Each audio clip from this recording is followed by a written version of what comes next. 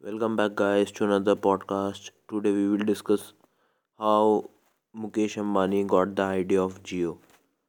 So, let's begin the story. Back in 2011, Mukesh Ambani's daughter Isha was a student at Yale University in US. She had returned to India during the holidays to spend their time with her family. One day, she wanted to submit her coursework but was having difficulties with the internet. She told her father, "Dad, the internet in our home sucks." Isha twin brother Akash at that time started that in old world telecom was voice and people made money on calls, but in the new world everything is digital.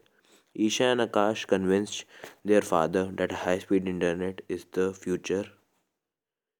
So Mukesh Ambani now let's come to the next slide.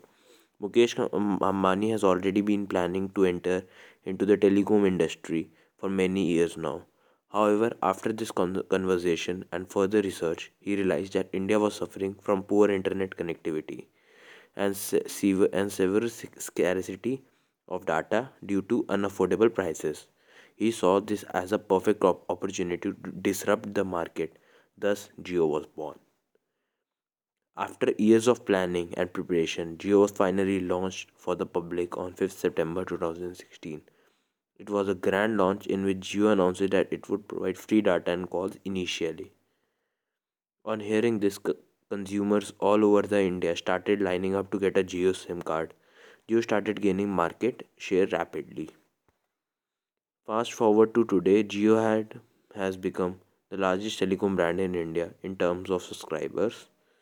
It has expanded its offering and becoming a full-fledged digital company. Jio has revolutionized the telecom industry in India and made data cheap and abundant for students. Thank you for watching the podcast. Hope you like the story of how Mukesh Ambani got the idea of Jio. Stay tuned for more such podcasts. Thank you.